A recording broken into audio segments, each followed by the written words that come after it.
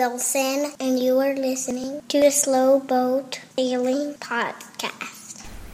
Support the Slow Boat Sailing Podcast on patreon.com/slowboatsailing. Welcome to the Slow Boat Sailing Podcast. This week we talked to John Glennie, the skipper of the ill-fated Rose Noel, whose story is the subject of a recent feature film that is available on Netflix and Amazon. I've been getting ready to start the school year and have also been working on a few other projects. Now that I'm back, my procrastination on writing the next book needs to stop, and so I want to make some headway on what I hope to be my third book, Slow Boat to Cuba. And so, my plan is to probably scale back the frequency of the podcasts from, maybe we were really doing once a week, and for the last couple we've done every 2 weeks. We might go all the way back to once a month. I'm not sure, depending on how I feel about it. I want to keep the podcast going, but there are other projects that I want to pursue. I have a lot of great interviews in the can. So, for instance, in the next episode 27, we'll have the crew of SV Prism and their wonderful YouTube series. So I can't wait to bring them to you. But I also am pursuing, other projects. In addition to the book, I'm also trying to put together the YouTube series for Slow Boat Sailing, our Season 1, from New Orleans to the Panama Canal and across the equator via Cuba. And we just came out with the 4th episode in that series, where we sail back in time to a place that has more horse-drawn carriages than it does have cars. And, of course, those cars are from the 50s. Nueva Gerona. After that time warp, we'll go to the Cuban version of Sandals, Cayo Largo, Providencia, which is really just a gorgeous island that everybody dreams of visiting, and through the Panama Canal. So, with those episodes, with the writing, I think it just makes sense to scale back the production of the podcast. The other thing that I've been looking at is that I've noticed that the new episodes, in terms of the downloads, have not been keeping up with the old episodes. So I think we've got a lot of people that are just finding the podcast for the first time, and they have not made it all the way through the podcast. So, another thing I'd like to bring you, this is an excerpt from a very long interview with John Glennie. And, one of the things that he told me in our 3-hour discussion over the phone was that even though he did co-author a book about his ordeal and his crew's ordeal, the time he was suffering from post-traumatic stress syndrome, and was not able to help his co-author very much in terms of what actually happened, and she had to draw a lot of conclusions. So I think it's important to bring the whole story that John Glennie gave to me in our long conversation to listeners on iTunes as probably an audio album, which will probably sell. And we'll make a longer portion of this conversation available to our Patreon subscribers, but we'll make the full conversation as an iTunes album. One of the things is that the podcast is not self-sustaining in terms of the financials, and so right now it's kind of a charitable endeavor for me. I've tried to make it self-sustaining through the Patreon campaign, which has been somewhat successful, but really not enough to pay its expenses. You may think I make great amounts of money from my books, but I really don't. And I've actually seen my book sales fall since I started the podcast. That's probably seasonal, probably is unrelated to the podcast, but it's also not encouraging as, kind of a good use of my time. So I'm still interested in bringing you the most interesting sailors in the world, as I have on a weekly basis for many months, but maybe not on a weekly basis anymore, or for a while that we'll just not do it weekly or bi-weekly, but maybe closer to monthly. I have made episode 6, South Pacific Weather with Met Bob, as a paid only episode, which is an audio album on iTunes available for $1.99. And I'll have a link to that in the show notes, or you could click the 3 dots and view full description, and hopefully click to that, or search for that under my name. And that you'll find that under my name and under albums. It's got a different picture than the podcast does, and it says episode 6. And that's available only for download through iTunes, paid. I don't have any more plans to make past episodes paid episodes, and I think everybody that's listening to this today has probably already listened to it, so you're not going to be interested in that. But that's one route that I'm trying to see if there's a way to keep the podcast paying for itself. And, I have seen the average number of downloads increase substantially over the last several weeks. So on average, the average number of downloads per episode has been continually rising, even though there is a lag for when the new episodes are being listened to. So, the other project I have been working on is I just recorded Navigation Rules International in Inland. And this is a book that is required to be on all vessels in the United States waters over 12 meters. And it's also the core material of all the Coast Guard Merchant Mariner certifications, including the Captain's Exam, the 100-ton Master's Exam, the OUPV or 6-pack Captain's Exam. And so I recorded that, and that should be on iTunes. It is available on CD Baby right now, and I'll have a link to that in the show notes for $9.99. And I did that because I couldn't find that anywhere on the internet, an audio recording of that book. And one of the things is that I've found is that the American Sailing Association certifications really give you a very small window into the navigation rules, that they are actually much more complex. And so to be a professional merchant mariner or a captain who can take charter guests, you need to know about 20 times or more the navigation rules that you're taught in the American Sailing Association curriculum, say, if you took 101, 103, and 104 to be a quote, charter boat certified. And I was a guest on Franz's podcast, and I'm a big fan of his podcast, and he does have these ASA lectures, and he says this, and he does cover the nav rules in the ASA, but he does say that they are just a small fraction of what's required of somebody if they want to take their captain's exam. And while he's not taken ASA, he has taken the captain's exam, and he does talk from experience there. And I thought there was definitely a hole in the market, and I thought that would be a great service to test takers. Whether or not you're doing a self-study program or you've paid hundreds to thousands of dollars for a captain's exam training program.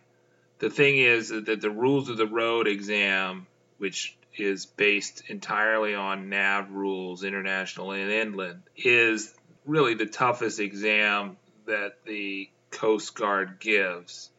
And it has the highest pass mark of any of their exams at 90%. And the rules are not at all intuitive, and they're not at all within your experience on the water. So you could have hundreds, if not thousands of days on the water, but because your experience was probably not garnered by looking out for exotic vessels, that you would not be able to score a 90% without a lot of study. So I think one important component of that study would be to simply hear someone tell you what the NAV rules are, and that's what I do in those audio lessons that I read the NAV rules, international and inland, which are in many cases verbatim what the test questions on the captain's exam will be. So that NAV rules captain's exam study audio recording audio album will be available on iTunes for $9.99 in the next several weeks, and probably by the time most of you hear this podcast, it will be up there and also available on Amazon Music. All right, so without further ado, let's speak to John Glennie. Where are you located in again? I'm near Olympia in Washington. Olympia, it's the capital city of Washington State, and I'm about 30 miles east of Olympia. Tell me about when you started sailing. I did my apprenticeship as a boat builder, and at the time I was cycling, road racing, and track racing, and I was trying to get to Olympics and all that sort of stuff. And then I had a bad accident on my bike, and while I was recuperating, I had to change dreams. And then and my dream I remember from reading a book on Eric Hiscock, which was called Beyond the West Horizon.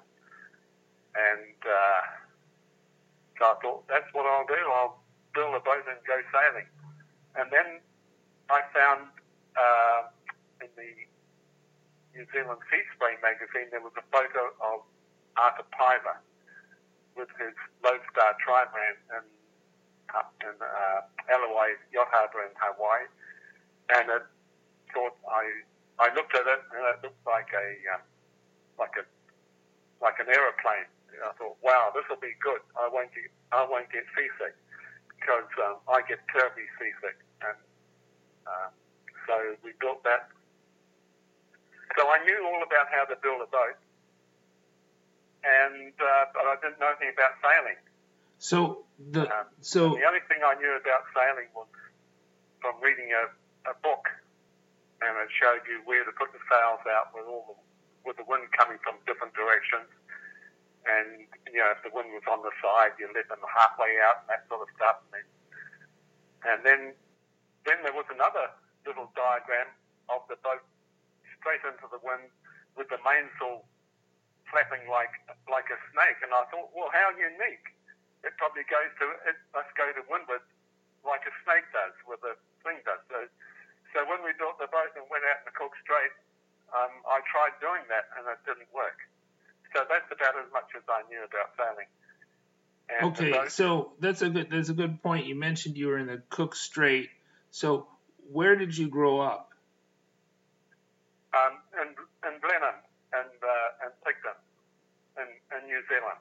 Okay, all right. So you started out.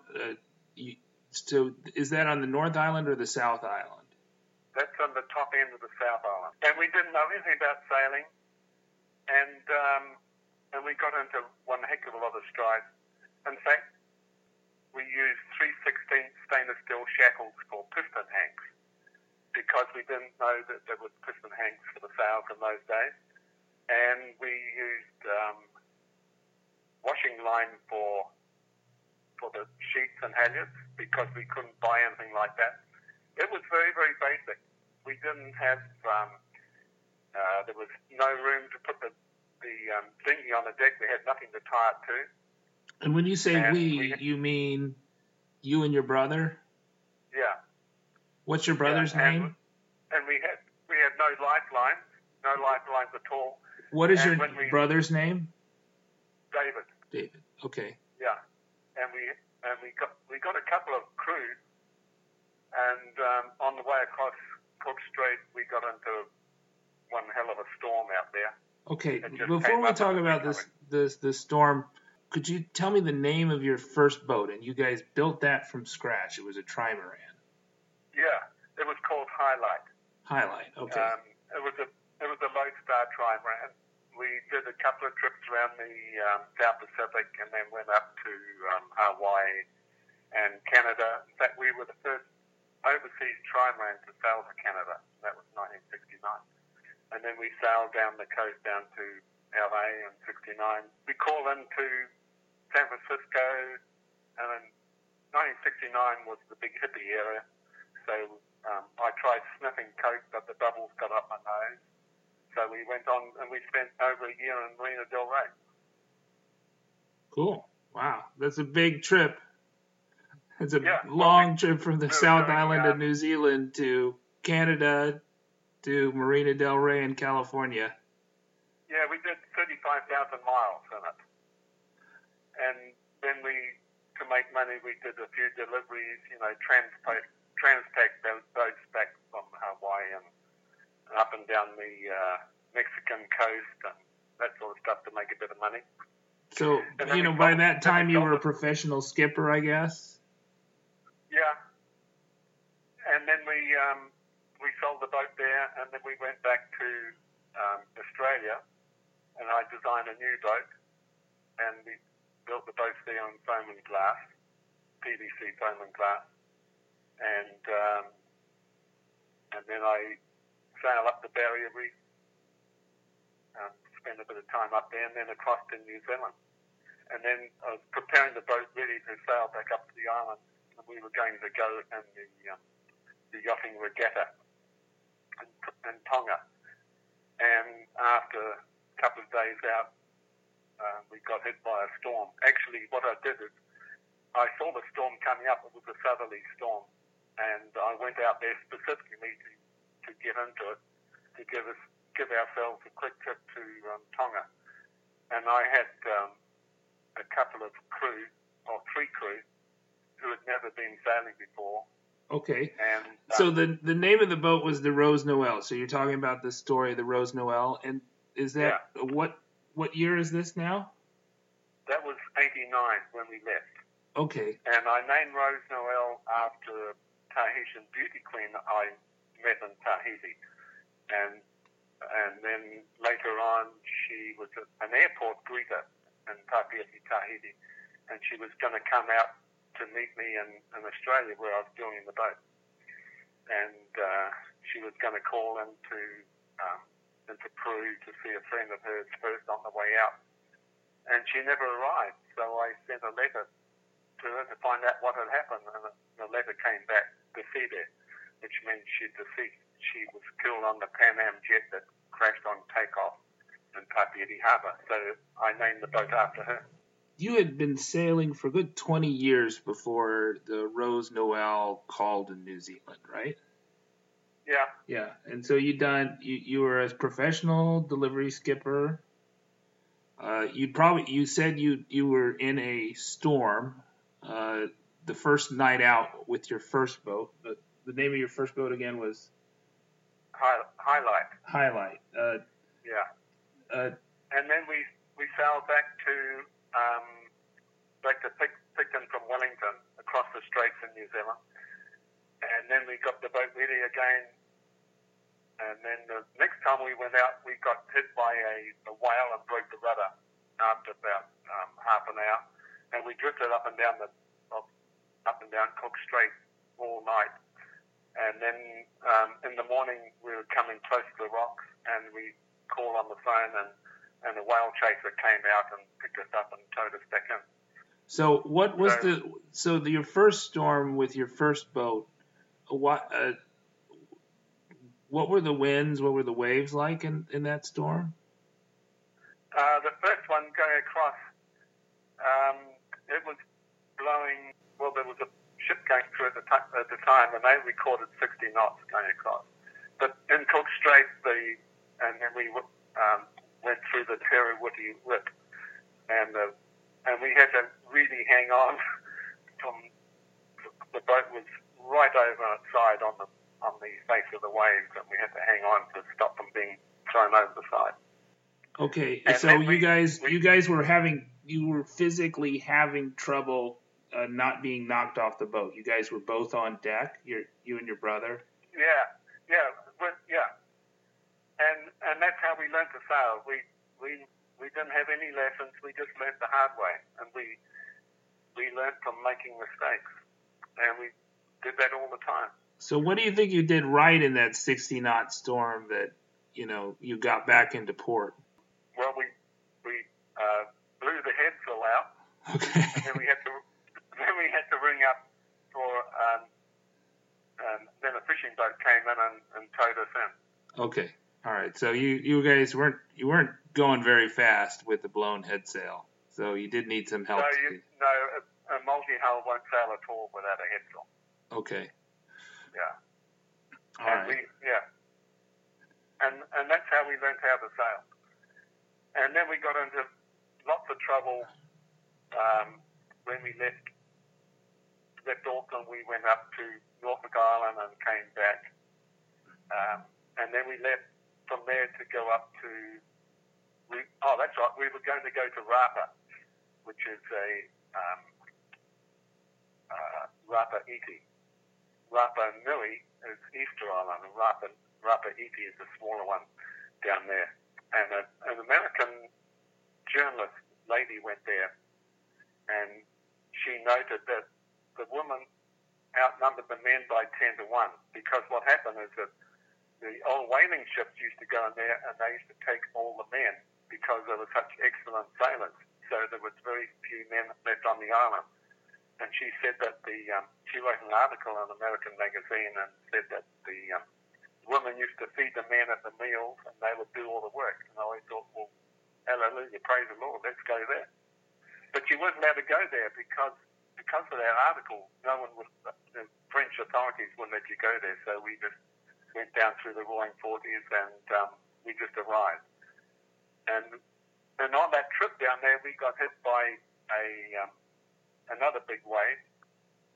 Actually, we were hove to in a storm. We went through 7 storms on that one trip, 28 days, and we were lying at hull, and I was reading a magazine, and I heard this horrendous roar, and I looked out through the window, and it was a vertical wall of water. It was about 60 foot high, and the water was running down the face of it, and it made one hell of a noise. And next moment, everything went black. It just picked us up, and it dumped us in the wave. The water in the trap at the bottom of the sliding window, there was always a little bit of water in it. It came out, and it hit the cabin top, hit the ceiling, ran about 3 feet and stopped, which meant that for it to have done that, we had to have gone past 90 degrees, and we came back. But it dumped us in the bottom of the wave, and it cracked the leeward hull where we got dumped. So I know what a 60-foot vertical wall of water looks like, and if you do a search for a BBC documentary called Freak Waves, you'll see what freak waves are like.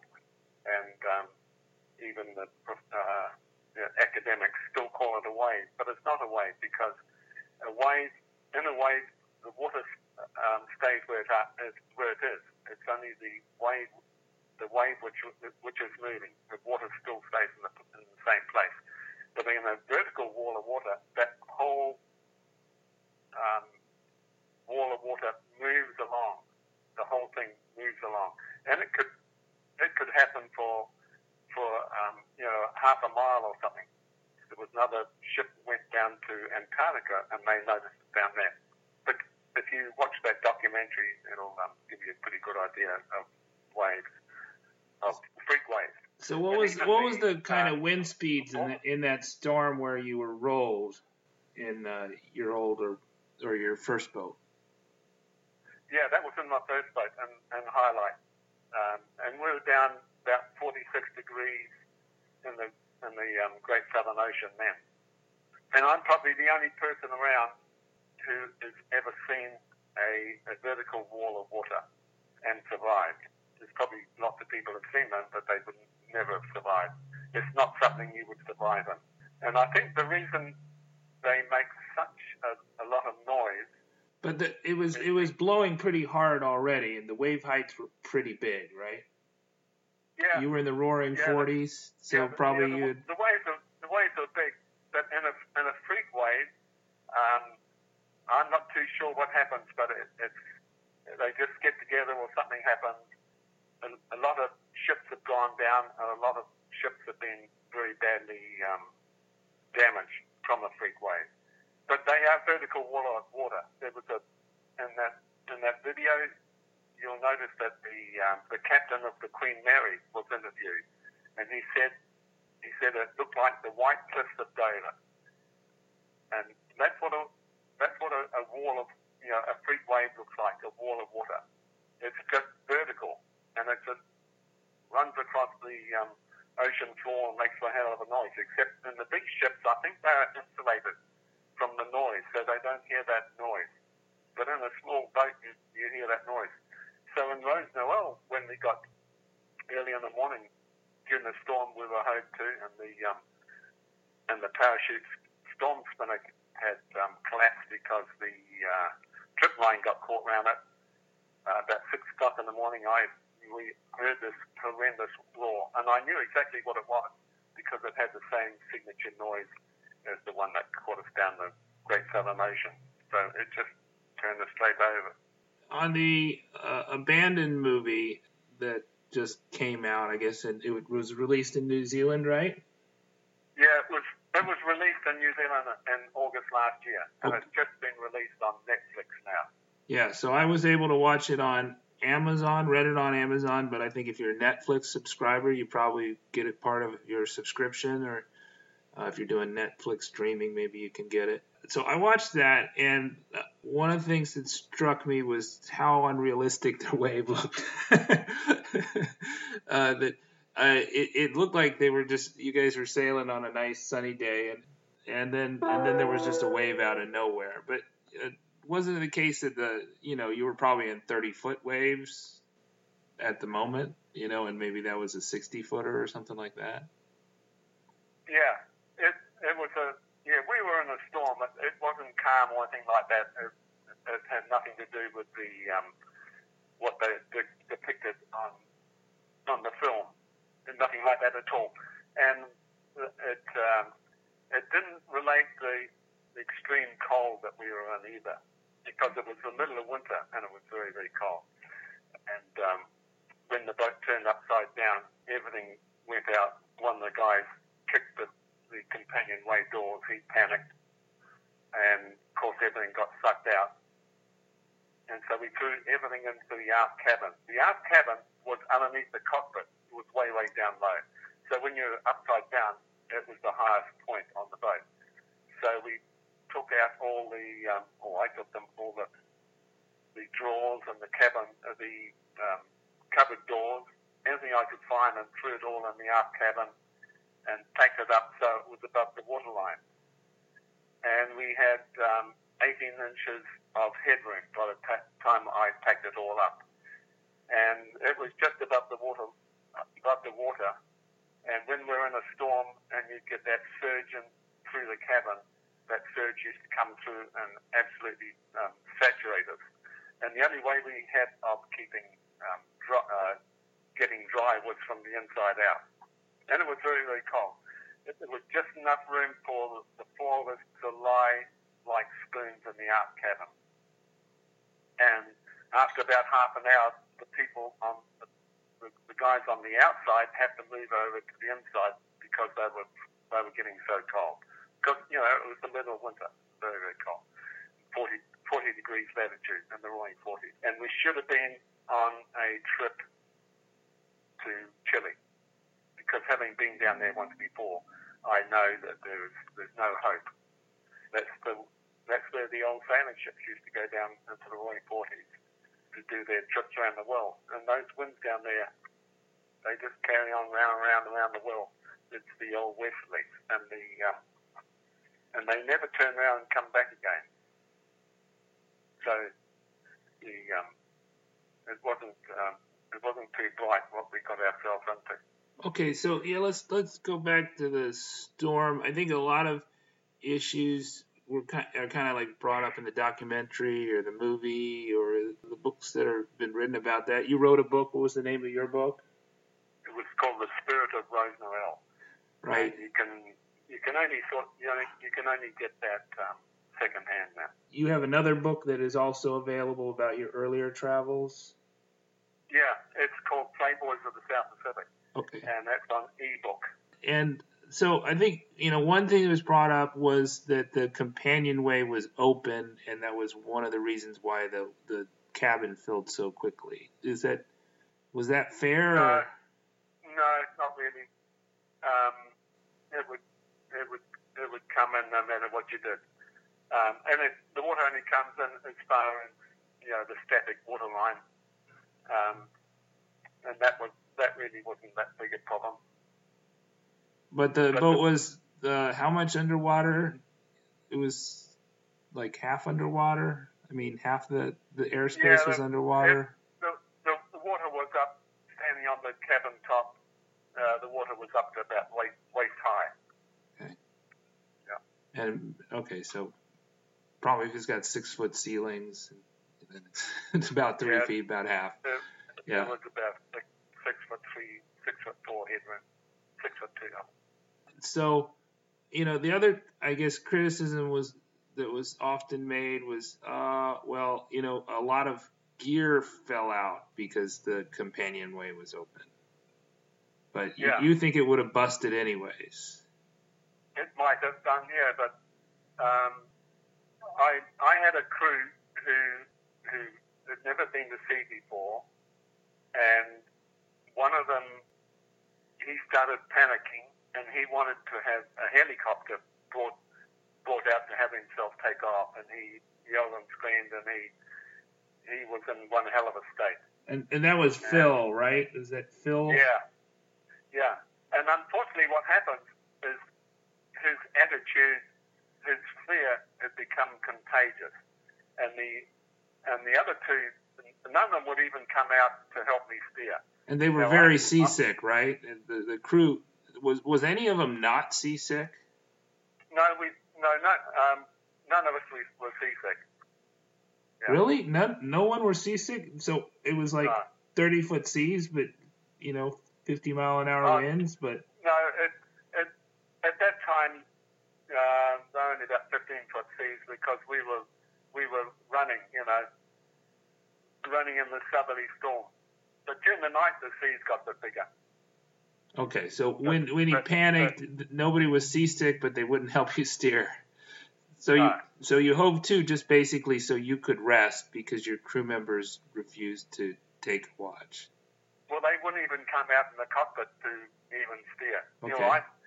I've had girl crew on my last boat and went through a cyclone, and there was two girls who didn't want to go out on the helm by themselves, so the two of them went out together.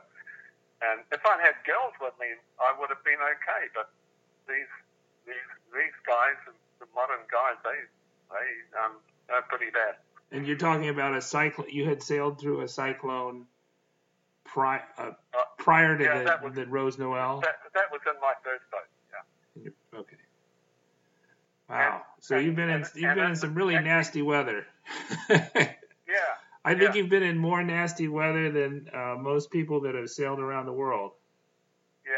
Yeah, you can sail around the world without even getting into a storm. I think that's true. I think I've come across a lot of people who say, "Oh, the worst thing I've been in is maybe 40 knots," and that might have been close to port. Yeah. I've made more mistakes than all the other people I knew put together. And it's funny because a lot of in our first trip around the South Pacific, we broke 6 rudders. We got hit by a whale twice. Oh, twice. So you got hit by a whale near New Zealand, and then where else? Yeah, and then we got hit by a whale on the way up to Rarotonga, and it broke the stern of the port float, but it was a watertight bulkhead in front of it, so that was okay.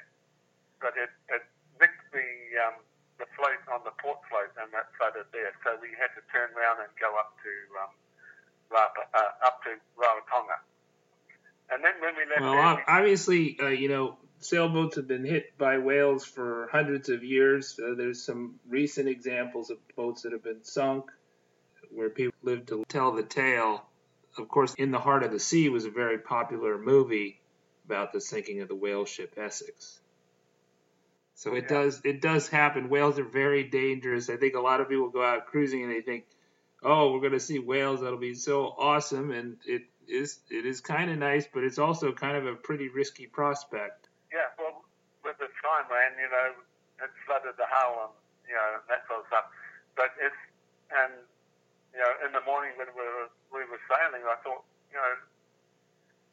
why is the boat acting so funny, So I went over and lifted the hatch up, and the hull was full of water. But if you get hit by a whale in a monohull, you blow bubbles all the way to the bottom. You don't have much show. Obviously, if what happened to you in the Rose Noel, that it started filling up with water in a monohull, it would sink. Yeah. Well, they actually float better upside down than what they do the right way. In fact, just after we came back, I was noticing, I read an article on a Trimaran which was trying to break the record from San Francisco down around the Horn and back up to New York. And it was a 60-foot Trimaran, I think, a racing Trimaran. And the guy got turned upside down off Chile in the big waves and the winds down there. And then blown me down, as a couple of days later, another big wave came along and turned him back the right way. Can you imagine that? And I forget how the beam on the boat, but it was huge. I think it was 36-foot beam or something like that. But can you imagine a boat upside down, the Trimaran upside down, and the wave comes along and then turns it back the right way? Anyway, that's what happened to him. Yeah, we had a couple of whales cross our bow pretty close, just in Ecuador, and luckily they didn't touch anything. It was nice to see them, but my big fear was that, and it happened quite a few times, because we were sleeping in the aft cabin, or not actually sleeping, but lying there, and you'd hear a horrendous roar coming along, and you think, oh God, And my biggest fear was that a wave would come along and turn us back the right way, because the problem is that we were lying on all sorts of stuff that I'd used to pack our bed up above the water. So if the wave come along and turn us back the right way, all that stuff we would have been under it all, and then we'd have to try and fight our way and try and get out of the aft cabin, which just had a small opening. So that was my biggest fear then. Wow. The bravery you all showed was just amazing. So the Rose Noel was upside down for 119 days before you guys hit land? Yeah. And the problem was in a yacht, when you turn upside down, all the water comes out of the water tanks through the breathers. And we went to get the water, and there was no water in there because it was all drained out through the hoses, The vent hoses. Yeah. We might say in the States. Yeah. Yeah. Yes, that's right. Yeah, everything's upside down. Just when things kind of start going wrong, they kind of go way wrong, and obviously that was a life-threatening situation for you guys. Yeah.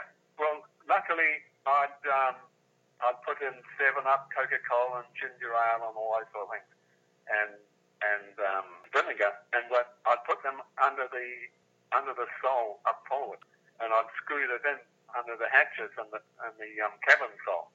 So when the boat was turned upside down, I just took all the screws out and retrieved all those.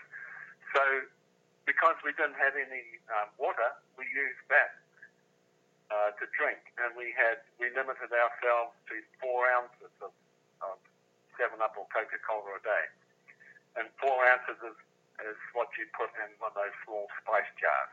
So no, I don't think that's the recommended daily allowance of water. Plus, that's got a lot of salt in it. Yeah. Well, the problem is with soft drink, it actually dehydrates the cells. But the minimum you can get away with is 4 ounces, and that's what we were doing. And then on the 40th day it rained, and I just made a water catchment system on the bottom of the boat. So you had 40 days without rain. Yeah. Wow. And then I rigged up this water catchment system and used hoses and everything to run it inside so we can pick up the water. And then it rained that evening on the 40th day.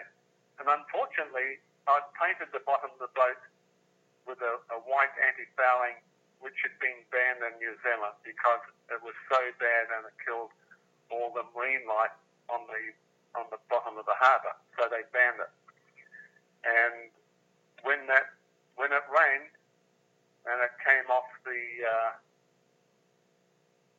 painted bottom and it ran down through the hose, and we collected in bottles, that water was white from the white anti-fouling. But it was water. And then the next 40 days we had very little food. We were limited ourselves to 2 teaspoons of cold rice a day. So we used to soak the rice in water for a day or two, and then we'd have that. So we had 2 teaspoons of that a day. And then at the end of the next 40 days, the boat turned into a floating reef, and we had mollusks on the bottom of the boat. And the kingfish came around to eat those on fine days, and we made up a gap and gapped them then. So we ended up having quite a bit of fish. That was John Glennie, the skipper of the ill-fated Rose Noel, and that boat, I believe, holds the record for the longest time that yachtsmen have been adrift ever. We had 119 days, and with the improvements in EPIRBs, I think you won't find another crew to match that record. I think John cites the fact that he was adrift for the longest in cold water, but you really can't find any sailing yachts or sailing boats for pleasure that have a story of being adrift longer than they were. And it was a truly amazing story. And I think, it was amazing how long they went without water. And in some cases, they maybe have benefited by the fact that they were in cold weather because they didn't sweat so much, which would have accelerated dehydration. Something that came out in our long conversation is that, John Glennie's attitudes towards weather have changed throughout his life. So I, skipper the slow boat, and I typically won't go out in weather forecast above 20 knots. But, with those restricts, and if you lived in the South Island of New Zealand like John did, you might not go out at all or go offshore at all. So one of the things in episode 6 of South Pacific Weather with Met Bob, weather forecaster Bob McDavitt, who is a New Zealander, II said that, you're going to get a gale every 4 to 5 days between New Zealand and Fiji. And that's one reason in my book, How to Sail Around the World Part-Time, I recommend that sailing yachts do something that's unconventional for trade wind circumnavigations, and that they skip New Zealand just so they can skip the beatings that so many receive going between New Zealand and Fiji. So while he may have went out in more severe weather than is typical for that passage is typically going to hit the yacht with a gale. And so it's a very tough passage no matter how you make it. So that full discussion with John Glennie will be available on iTunes as an album. I typically make free copies of my to-be-released books available to my newsletter subscribers, so I'd highly encourage people to sign up for the free email newsletter that Jan always asks you to sign up for if you're interested in getting an advance copy of Slow Boat to Cuba. If you want to see video of our adventures, subscribe to our YouTube channel, which is Slow Boat Sailing on YouTube. We've got the trailer and the first 4 episodes up. We'll probably have another episode up, our last episode in Cuba, in another 2 weeks.